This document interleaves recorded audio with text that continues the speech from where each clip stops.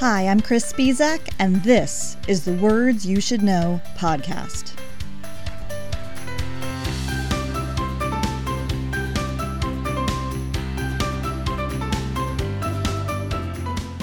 Welcome to the summer series of the Words You Should Know podcast, where no, I'm not going to go into the etymology of summer, dog days, and solstice. Been there, done that.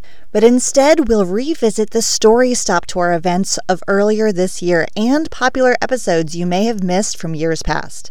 This will be a 7-episode break, with new episodes resuming on Wednesday, September 22nd, 2021. What are my story stops? Imagine a program where you take a pause in your life to consider the stories that have shaped you into who you are. That's what my third book, the Family Story Workbook, is all about. And at my Story Stop events, I've been honored to hear the stories of talented authors, poets, and wordsmiths as they dive into their memories and invite you to dive into yours. You can learn more about these events at storystoptour.com. And now let me welcome you to the encore of Story Stop Writing, Editing, and Personal Perspectives, originally held on March 19th, 2021, and now replayed for you here on the Words You Should Know podcast. Enjoy the show. Hi, everyone. I am Chris Spizak. I am an author and an editor who is on a mission to empower each and every one of us through our communications, through our stories, and through all of the stories that surround us. And I am so excited to be here today with some fabulous guests to be diving into the power of our stories, the power of our tales, whether we are sitting around a dinner table, whether we are whispering to a child at bedtime, whether we are capturing a diary or a journal, or however we want to capture our tales. So thank you for joining me today. There's such a power in truth.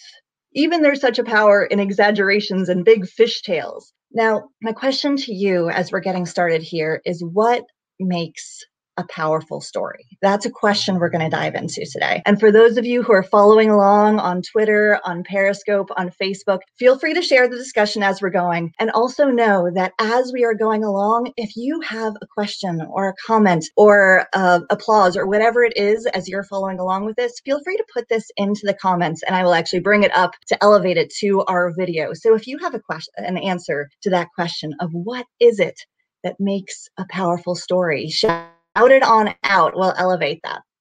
Now, where does this whole concept of Story Stop events come from? This is Story Stop Writing, Editing, and Personal Perspectives. And today we have some wonderful guest authors who I'll introduce you to in a moment, because we all have a story to tell. You don't have to be someone who has their name involved with a history book to have a story. Each of us do. Now, as an author, I've written a few books about writing and editing and that kind of thing, but the book that kicked all of this out is the Family Story Workbook, because sometimes we have those stories that we don't want to lose. Those stories of past generations, those stories of our childhood. We have so many stories inside of us, and you don't have to be a writer, quote unquote, to share these stories.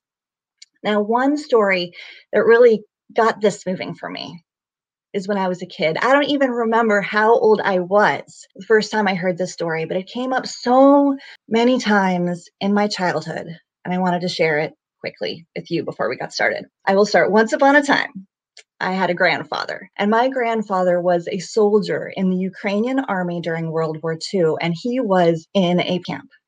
Now, when he was trapped in this camp, he and a couple of his buddies found a way to actually escape from this camp. But to escape, they had to wander across mountains. They had minimal supplies. They found themselves for weeks eating grass, eating bark, eating anything they could just to survive, to get through this moment. There's this story that is the one that I always think of when I think about my grandfather somehow enduring this adventure of survival, about when he came upon an empty camp where it had been completely deserted from a different army. And they found this old pot of soup in a deserted kitchen, and this pot of soup was weeks old. It had mold on the top of it. There were flies buzzing everywhere around it, but they had not eaten in days. And they pushed it all aside. They found something to eat. Their stomachs were upset, of course, but they had food. They had nourishment. They found a way to survive. And I've been hearing stories like this. We've all been hearing stories from our ancestors forever, and we need to preserve them in some way. But then there's the matter of how. How do we preserve it? For me, I know I've gone into poetry, gone into fiction, I've gone into nonfiction. But how about you? How do you want to preserve your stories? That's where we're going today. And first, I would like to introduce our wonderful event guests. I'm going to bring everybody up onto screen here with me. So everyone has a moment to introduce themselves. Hello, Karin. Hello, Rita. If you both just take a moment to introduce yourselves to our audience here today. Karin, how about you? Yeah, I'm Karin Weiberg, and I am with Clearsight Books. That's my business, and I help usually seasoned business leaders who are writing nonfiction books, so personal development, leadership, those types of things, a little bit of memoir and biography. I help them either with editing, with ghostwriting, or with coaching, and been doing that for about 5 years. And once I figured out that books were the thing I was supposed to do, I just went full force on it. So I'm really happy to be here talking stories today. Absolutely. Thank you, Karin. And Rita. Hey there, I am Rita Lewis. I'm a freelance writer, and I have been for many years. I've written for newspapers and magazines. I've been a grant writer. I've written all kinds of things. And right now I write copy for content marketing, which is basically storytelling for companies. I'm also an editor. I started my career that way. And I'm a poet. I write mostly narrative poetry, which is concentrating on personal stories. And appropriate to today, I'm a lifelong collector of family stories. Absolutely. Absolutely. Stories surround us, again, whether it's our careers or not. And I love that piece of what you're up to, Rita. That's just fascinating to me. And I'm looking forward to hearing a little bit more about it. As we're kicking off today's event, I would love to kind of get behind the scenes of the writer and editor's life with you two. And I was wondering, we'll go the opposite order this time. Rita, we can start with you. If you could share perhaps a moment from your own life that has shaped maybe the storyteller, the poet, the editor, the writer, who you are. Right. I think the thing that shaped me most as a writer, editor, poet was an entire childhood of listening to family stories on the front porch. Every summer, no TV, no internet, just stories. I came from a long line of Appalachian storytellers, and I can tell you that the ability is not inherited, it is learned. I learned on that front porch to pay attention to 4 things, and I thought about this when Chris invited us to speak. Let me illustrate with a story. This is one I heard multiple times as a child and an adult, my father's story about the day the Japanese surrendered. The last day of World War II, another World War II story. He was on the tarmac in India, ready to be flown into China for a mission with his fellow scouts and raiders. They were precursors of the Navy SEALs. That mission, he learned later, would have ended in disaster because they had bad intelligence. They all would have died. But the story had a good ending. The war ended as they were standing on the tarmac because the Japanese surrendered. He did a great job with oral storytelling. We have him on tape, and I would not change a thing about the way he told that story. He learned his lessons on the front porch too. But I thought about, as an editor, if I were to retell his story from maybe print, I'd pay attention to those 4 things I learned on the front porch. 1, the story itself, the facts, chronology, narrative. I wouldn't have to do much here. He was very good at narrative flow. He would take side trips, but he'd always come back to the backbone of the story. He was great at colorful details about the scene on the tarmac, what they were wearing. The second thing I'd pay attention to is the storyteller. In this case, what I knew about my father and what I found out later, how he came to be part of Scouts and Raiders, which is a story in and of itself, his background with engineering and explosives, very helpful in his line of work, and the nightmares he suffered later in life about the war. And I found out many veterans have those nightmares. And the third thing I'd pay attention to is what is not in the story. I might add statistics and facts about World War II, do a little research, the history of Scouts and Raiders. There's a very cool Navy SEAL museum in Fort Pierce, Florida, where these young men trained so many years ago. Last but not least, I pay attention to the resonance of the story. What makes this story ring beyond its telling? Why tell this story? In this case, it contributes to World War II stories with a personal anecdote, celebrates a loved one's contributions to the war. It salutes patriotism and service and personal sacrifice. So this story is really rich with lots of possibilities. But even with smaller stories, I pay attention to these 4 things. When I'm writing poetry, when I'm editing, when I'm writing a blog post for a client, I pay attention to the story itself, the what, the when, the where, include what contributes to the story and ditch what doesn't. That is very hard. I pay attention to the who of the story, the storyteller, their voice, their perspective, and the other who, the audience. Who is this story intended for? What tone do you need to use for this audience? What do you need to bring forward for them? I'd listen to what's not in the story, missing details, background, maybe somehow how the storyteller got in this situation. And last but not least, I'd listen for the resonance. Why does this story matter? What's your purpose in telling it? Is it to share information, to inspire others, to educate potential business customers, all of the above? What makes this story ring for your audience? That's my story. And I'm sticking to it.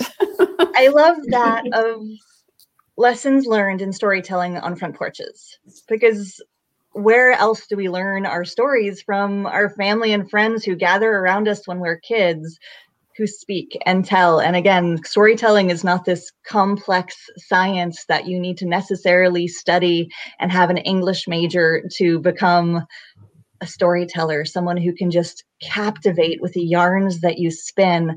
I love that, Rita. Thank you so much for sharing that. And you had a beautiful breakdown of those 4 ideas, which are true for the oral storytellers as much as the written storytellers. Thank you very much. Thank you. And Karin, I'm going to bring this right back over to you with the exact same question.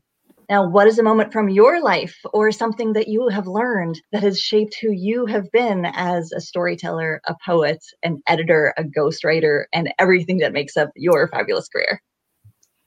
Yeah, I love listening to Rita and her analysis of the story and how it broke down. And my theme, I think that I was coming to with this question was how one event can have so many tendrils, that it can have so many influences on your life. And the one singular event for me that has had that type of influence is when I was about 23 years old. My father was diagnosed with early onset Alzheimer's. And that just sort of set an unusual trajectory for me, I think. I ended up moving home, and I spent a long time at home living with him and my mother, and my siblings were in and out at various times. And then he was moved to a nursing home, and I spent a long time, many years, visiting him at the nursing home. So this was kind of an unusual setting for a 20-something. You know, imagine when you were 23 and dealing with that. So it was an unusual experience, and it took me a lot of different directions. One of the things that happened when I was at home was that my mother got me interested in poetry. She was involved in the Des Moines National Poetry Festival. And through that, I got to meet a lot of really well-known poets and hear them speak and hear them read their poetry. And I think that was really what did it for me to begin to understand and appreciate poetry, was the oral element of that, more than just being on the page, hearing everything. So that, of course, led me into writing some of my own poetry. But being at home with my father also, I didn't intend to stay quite as long as I did coming back home. So I started working as a temp, and my temp job actually led into my corporate career. And so I was in a corporate job for about 10 years where I did a ton of technical writing and business writing. And I wrote business requirements for IT systems and analytical reports and strategic planning documents, types of writing that require a lot of precision and clarity. And being in the corporate world, I thought, I'll just do an MBA while I'm there. And so I did that, more technical and business writing.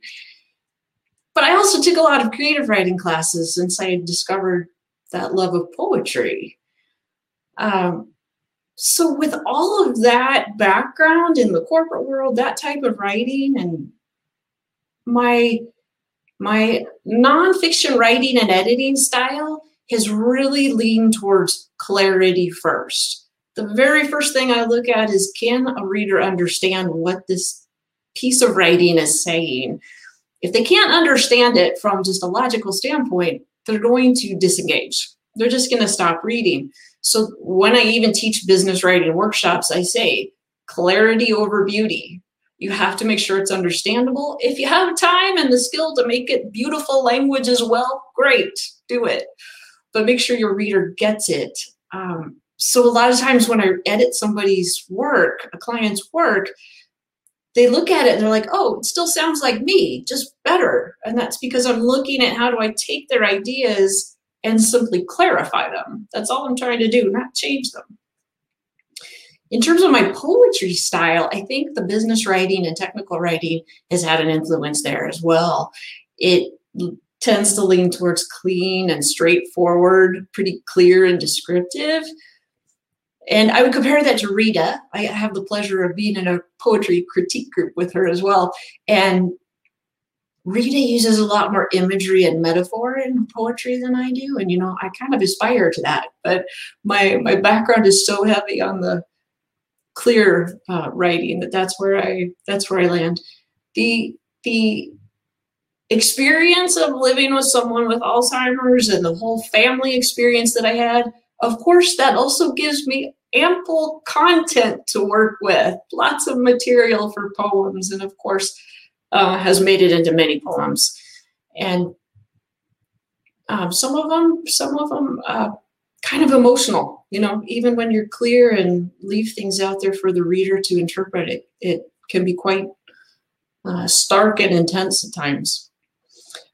One of the other things that happened by virtue of being at home through this experience was I ran across this book of about haiku that was my grandmother's. And it was a book from the 1950s. So it had some of these really sort of, I'm going to call it old-fashioned translations, like using rhyme. And now haiku doesn't usually use rhyme, but it sort of grew on me over time. And I started playing with haiku. And my husband and I, in recent years, have had chickens in our backyard. And I started writing haiku about chickens because this rhyming haiku with the chickens was just amusing to me. And eventually that even turned into a book with an artist colleague that is called Chicken Haiku. Enough. Let me see if I can get my camera here. But it's so funny to think all of that sort of tied back to my father's Alzheimer's diagnosis and the path that has taken me on. And it makes me wonder sometimes where I would have been if that hadn't happened. Would I have been a writer? I don't know. Would I have gotten to the path earlier? Would I have gotten there later? But I figure whatever path you take, it's contributing to who you are and how you operate in the world, no matter what you do. So that's my story. That's absolutely lovely. Thank you very much, Karin. I'm seeing some comments popping in here. Really enjoying both of your stories. So that's fabulous. Now, again, you guys are telling us sort of a little bit of the behind the scenes of your own lives. And when someone is deciding to tell the story of their own life or the story of a family story, again, I have to, sorry guys, whether they are using the family story workbook for this process or not, awesome. But when they're going through this process, both of you told really vivid details. And Rita, you were talking about the story of the specifics of being on the tarmac at the end of the war. How do you talk to folks about getting to those specifics? Because we know we need to tell a specific story, but how does a storyteller or a writer tap into the specific details that make something come alive? Well, I love answering your question. That crickets. Yeah, sorry. As a specific question, you'll get there eventually. You have to find your way into the story first, and then you can fill in the details. I don't know. For me, it's kind of a flow thing. You could start with a detail. It's very important how you start the story. You need a hook to hook your audience in. And my dad did not start the story that way. I think he started in the middle, as a matter of fact. But you do eventually get to the details. I don't think they should trip you up with getting there. You gather them as a researcher. I'm constantly researching things for my writing. I've got all my details on a separate sheet of paper sometimes, and I work them in as I go. I decide on the narrative flow, and then I start plugging in details. That's how I do it. Thank you. Karin, anything to add about the richness of story? Yeah, I agree with Rita about collecting details. And even one of the ways to think about trigger ideas for a poem, for a story, whatever it is to just capture concrete sensory details. And I loved one of your questions in your book, Chris, was like, think of a piece of clothing and, that you loved when you were growing up. That is a super, super specific, concrete thing that you can think about, write about. Oh, I had those white jeans with the flare at the bottom and the variegated, thread that was embroidered on it. And I loved those. And that sort of concrete detail takes you into more concrete detail and evokes ideas. And it doesn't have to be just visual. Like smell is one of the most evocative things to bring up memories. So if you want to do this, think about smells and sounds and things like that, concrete sensory details that trigger ideas and stories. Absolutely. Yeah. And I love that advice because people so often want to focus on just what did it look like? What was around me? What was there? Mm-hmm. But thinking about the sounds and the smells, because don't you love that statistic or the fact that our noses have the best memory out of all of our senses? That smells are so evocative for us. Yeah. True. And it's true, isn't it? Yeah. Yeah. Just think about, whatever, it's a roasting turkey or a baking apple pie or whatever, thing that your family had during the holidays to eat, so whatever holiday it might be. What does that smell evoke for you? Absolutely. I think I was taking a hike the other day and I was walking through the woods and this smell hit me. And I was taken back to being at camp in West Virginia when I was 13 years old. And I still have no idea what that smell was, but I was taken to such a specific time and place by just the smell of something. That's such a great tip to think about those sensory details when you're capturing your memory. And right. Rita, you had said something else that I want to return back to. You said you have to think about your entry point. Mm-hmm. You have to think about your hook. Again, whether we're writing our memoirs or our life stories, or whether you are just telling a story around the dinner table, what makes a good intro? What makes a good hook to you? Well, it's something that draws the listener or the reader in immediately. And I find my hooks in the middle of the night. I'm one of these. I wake up in the middle of the night and I keep a pad by my bed and I write it down. But it has to make sense. And there are a number of tricks to come up with a hook. You can, like in a nonfiction story, you could come up with a surprising detail, a scenario. You could start with the end, which my relatives often did. And everybody's going. And then they go back and they start at the beginning and go, well, I have to stay here now and listen until they get to the end. So there are a number of techniques you could use. I don't know if you cover that in your book. And I'm sorry I didn't have a chance to get a copy. Oh, no. This is, definitely not focused just on my book. And my book is more prompts than technique. So that's why I love diving into these discussions. And that whole idea of starting with the end. I mean, Shakespeare did it. So why can't we, right? When Romeo and Juliet begin, we know that the lovers will die in the very beginning. Yeah. And then we go into the story. And all of a sudden, whether you are a Renaissance audience standing in the floor of the Globe Theater or whether you are someone of today, you have that moment of, wait, what? And suddenly we're on the edge of our seats, whether we're on that front Appalachian porch or whether we are reading it. Karin, do you have any tips on hooks? And I also want to jump back with this, talk about nonfiction, talk about poetry. Yeah. I don't know if I have good tips for hooks. Oh, that's fine. I feel like I feel like they're not my strength. I have to get feedback so that sometimes I know. I guess here's my tip is don't be afraid to just start writing your story. You don't have to know what the hook is when you start writing, because that's what revision and editing are for, is to find the most effective entry point. So for me, it takes a long time and iterations to get to the right entry point. Like I just don't know where it is usually. My husband, on the other hand, is actually really good at it. And he's good at finding surprising statements to make to get into an unusual topic. Right. Right. Yeah. Again, it's not necessarily, I don't actually know what your husband does, but it's not necessarily just the wordsmiths among us who can practice this art. This is just a human art. So here's this, for instance, he's a scientist, was talking about potatoes somewhere at a conference. Well, he started his speech, his talk about this technical subject with a poem about potatoes from who's the poet that it would be? The Potato Eaters? That's a painting. Well, sorry. I'm blanking out on the poet's name. Somebody will know it. I saw Cheryl in the audience. She'll know it. Anyway, it was Seamus Heaney. Someone will get it. Yeah. Anyway, so he was like, what a great hook for a bunch of scientists in an audience to hear something like poetry when they're expecting a technical talk. Catches their attention. Yeah.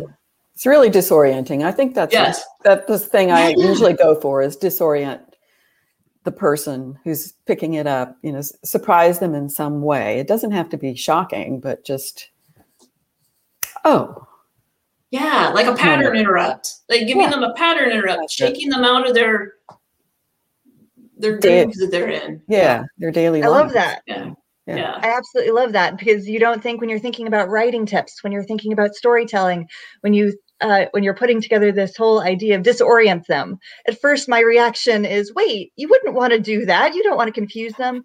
But then you bring a potato poem into a scientific conference and you have everyone hooked. So that's wonderful advice. Oh, that's great. Now, how is captivating people, hooking people in poetry different from perhaps in a freelance piece that you might be working on, Rita, or in something that you might be ghostwriting in the nonfiction world, Karin? Oh boy, you go first, Karin. Oh, no difference at all. There's an interesting thing about poetry and other forms of writing. So I go back to what I started with in some of my early comments about clarity. I do think it's important to understand what's happening in a poem, at least at one level.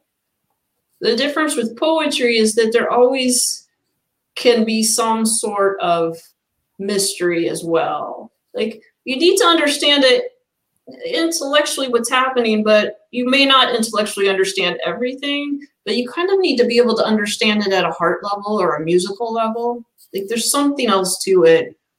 And I do think that part of poetry is you can have deeper and deeper layers and do close readings to find more and more. And not that you can't do that with other forms of writing, but I think a little mystery is a little more acceptable in poetry than it would be in a lot of the nonfiction that I work on.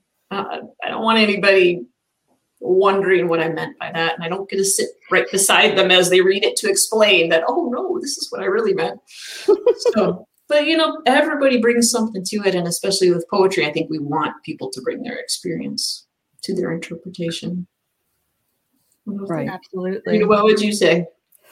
I would echo you, and I thought about this before we came on air. You asked, how is capturing your reality in poetry different from other forms of writing? It's different in process and in craft, I think. In process, intuitive leaps are allowed. Not only allowed, but they're welcome in poetry. Say something you see at the grocery store and something that happened to your sister as a child. You've made that connection somewhere in your memory and in your brain, and there is a connection. That moment shines for you, so it's got some truth behind it. Poetry is very reflective. It's almost meditative. I completely lose track of time when I'm writing poetry. I'd love to just sit there all morning and do it. It's very image-based because your memory has images, even the smells, it's images in your senses. The craft, the language is so much more condensed. So the editing process is really ruthless. Mm-hmm. I went through 31 drafts to get to a final poem, and Karen's smiling because she helped. I know. She helped me get to that final poem. But I mean, I like maybe changed one word for a draft or, but every word counts. It's very iterative. You just do it again and again, and you just try and feel your way through it. So it's a lot more touchy-feely with poetry, I think. Although it does have to make sense. It does have to make sense. Yeah. Absolutely. It's funny how you really can, when you get into the weeds of especially poetry, but no matter what it is that one's writing, how much time you can spend on a single paragraph, on a single sentence, on a single word, just to find the right word. And I was wondering if either of you had any advice on that, whether, again, no matter what it is that you happen to be speaking or telling, how do you find the word that evokes the right fit, the feel, the mood, the action? Do you have any tricks? Do you have thesauruses lined up all around you? Do you rely on the muse in the middle of the night, Rita? Do you have any advice on word hunting? Dictionary and thesaurus, really. I use it heavily because I can tell if it's not the right word, and I'm kind of circling around it, and I just keep trying until I really find something that, and English has a huge vocabulary. So we have no excuse not to find the right word in this language. What were you going to say, Karen? I was going to say, I noticed, I was looking at one of Rita's, those 31 drafts just recently, and I know she does this and I do it too, is we're looking up those words. When we know a word isn't quite right, we look it up and we note down every single word that we find that is a possibility. And then we start playing with it. Yes. And putting in different versions.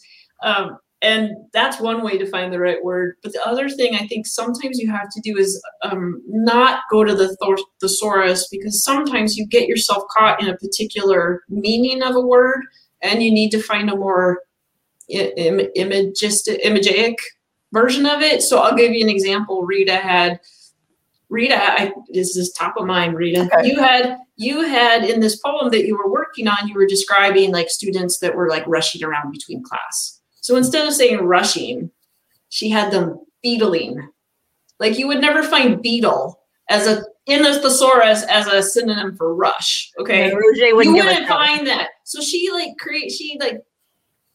shifted to what's the idea of this sort of scuttling around and what kind of interesting word could represent that, taking a noun and turning it into a verb.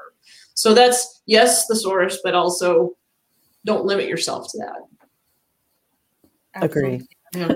And I think that idea of having the notebook beside your bed is so very useful, although I don't always understand what my notes mean the next morning. Instead of always having a notebook, I often have my cell phone, and then I just like click something into a text, into something in a text application on my phone, and the next day it's like autocorrect did something to it. That's at least what I say. Maybe it makes perfect sense at 2 a.m., but I like to think that autocorrect is what's making me not understand some of those messages. Probably.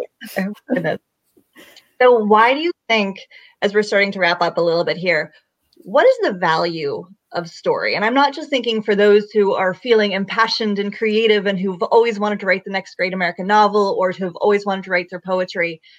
What is the value of story for all of us, in both of your opinions? Why does this matter? Why does this make us human? What do you think? I think sorry, Karen. No, go ahead. Just one word, connection. That's what I think. It's connection to maybe yourself, connection to truth, connection to other people, connection to an experience. It's a way of our brains to connect and make, connect the dots. I don't know how else to put it. Karen, what were you going to say? Yeah, I would agree about the connection. And I feel like sometimes even any little poem I write, it's kind of almost a way for the reader who understands it. It's it's the author's way of saying, I see you, reader. I understand you. And it's across the distance is kind of connecting the writer and the reader. The other thing that I would say, it can be very empowering to write your stories in whatever form they are. And I love that you, in your book, Chris, you had several questions that ask people to think about things that are uncomfortable. Like, when were you scared? When did you feel challenged? When were you in an angry relationship? Whatever it might have been, because those painful memories are probably the place that are going to generate the most valuable content in some way. Like, they're the most important things to touch on. They make you feel vulnerable, but they're important. And if you're feeling like you're pushing something away, you probably need to go explore it. So it's almost a form of therapy in that way. I'm a big believer in that. Yeah, no, it totally is. And getting that on the page, that process itself, whether you do anything else with it, that process will help you get through some difficult emotions. And that in and of itself is going to be empowering as a person.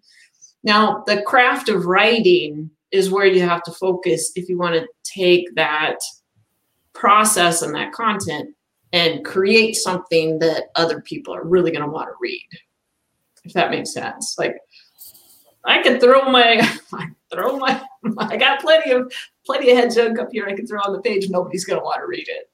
It has to be turned into something, I think, that other people want to appreciate.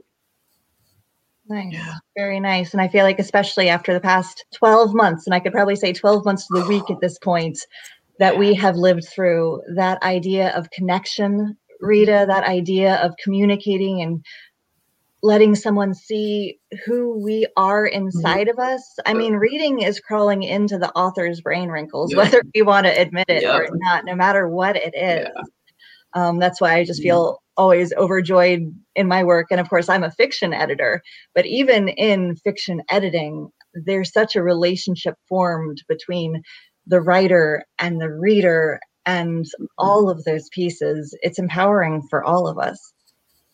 Now, as we're coming together here, both of you are just so involved with your local community, whether it is in writing groups or bookstores. And I was wondering if you all had some resources you were thinking about that you could refer people to, saying, here is a great community that can really empower your storytelling. Do either of you have ideas on that? Well, Karin and I know a lot of the same people, and we're in some of the same communities. We're even in a 4-person poetry group together. But I am currently addicted to listening to storytelling podcasts. I just can't get enough of them because people come on, like The Moth or StoryCorps. People come on, tell their story. It's 5 minutes long, and you just get to, wow, and they practiced it before they went on. But you learn a lot about craft from that. Absolutely. The other thing to your point about practicing, Rita, telling stories, orally it does take practice. And so there are definitely places you can go to get practice, like Toastmasters. Rita and I have both been members of Toastmasters, where you can be in front of a live audience and get feedback from them. And there's plenty of other, meetups and things like that. You can find groups all over that let you practice your storytelling. And if I may interrupt on that one, my next virtual story stop that I'm going to be doing here live on social media is actually focused on a group of Toastmasters from across the country. Oh, awesome. So it is Story Stop Enter the Toastmasters on April 9th. So stay tuned for that, everyone who is with us. Excellent. Yeah, make sure we know about that one. We'll share the word on that. Yeah. Obviously. I was just going to say there's also a lot of writing groups. Like, we're in Raleigh, North Carolina. The Triangle Association of Freelancers is one that we're both part of. And Chris, I know you've spoken with them before and spoken at the conference, which is how we met. And so that was great. And then the North Carolina Writers Network is statewide. So that one I would definitely take a look at.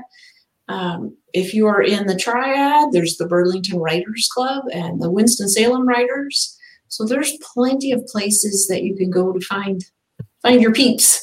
I have some other writers to bounce ideas off with and just have that community and connection with. Absolutely. And I'm just full of shout outs here today. And speaking of the Winston-Salem writers, in April, I'm actually doing an editing workshop virtual with the Winston-Salem writers. And I should have that off the top of my head. I'll stick that into the chat after we are all done. So thank you very much for that.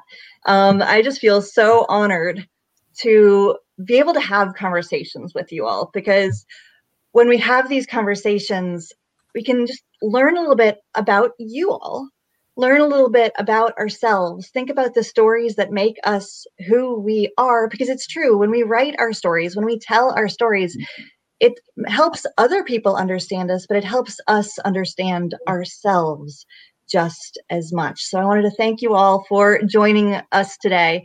Now, if anyone in the audience is really interested in diving into writing tips and trivia and storytelling empowerment, I invite you to look on my website, not only for my books that are for sale there, but also for my newsletter. And I have a really fun podcast. I know I'm biased on that, podcast on writing tips, trivia, communications, and just communications news, because we live in a moment where even the English language is changing and how we use it is changing. So stay tuned for all of that, and you can check it all out on my website. Thank you again. Any final words, Rita or Karin? Thanks for having us. It was great. It's fun. Yeah, it's been a lot of fun. It's been a lot of fun, and I would definitely recommend checking out. I have all 3 of Chris's books. Definitely check them out. There's a lot of good tips for writers of all types. Well, thank you so much, everyone, and have a good time writing whatever your stories happen to be. Thank you, everybody. Thank you.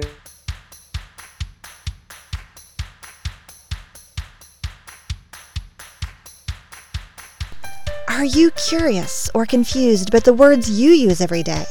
For more information on language news, trivia, tips, and explorations, I invite you to sign up for my monthly newsletter at getagriponyourgrammar.com. That's also a great place for free downloads and to learn more about my books, Get a Grip on Your Grammar, the Novel Editing Workbook, and the Family Story Workbook.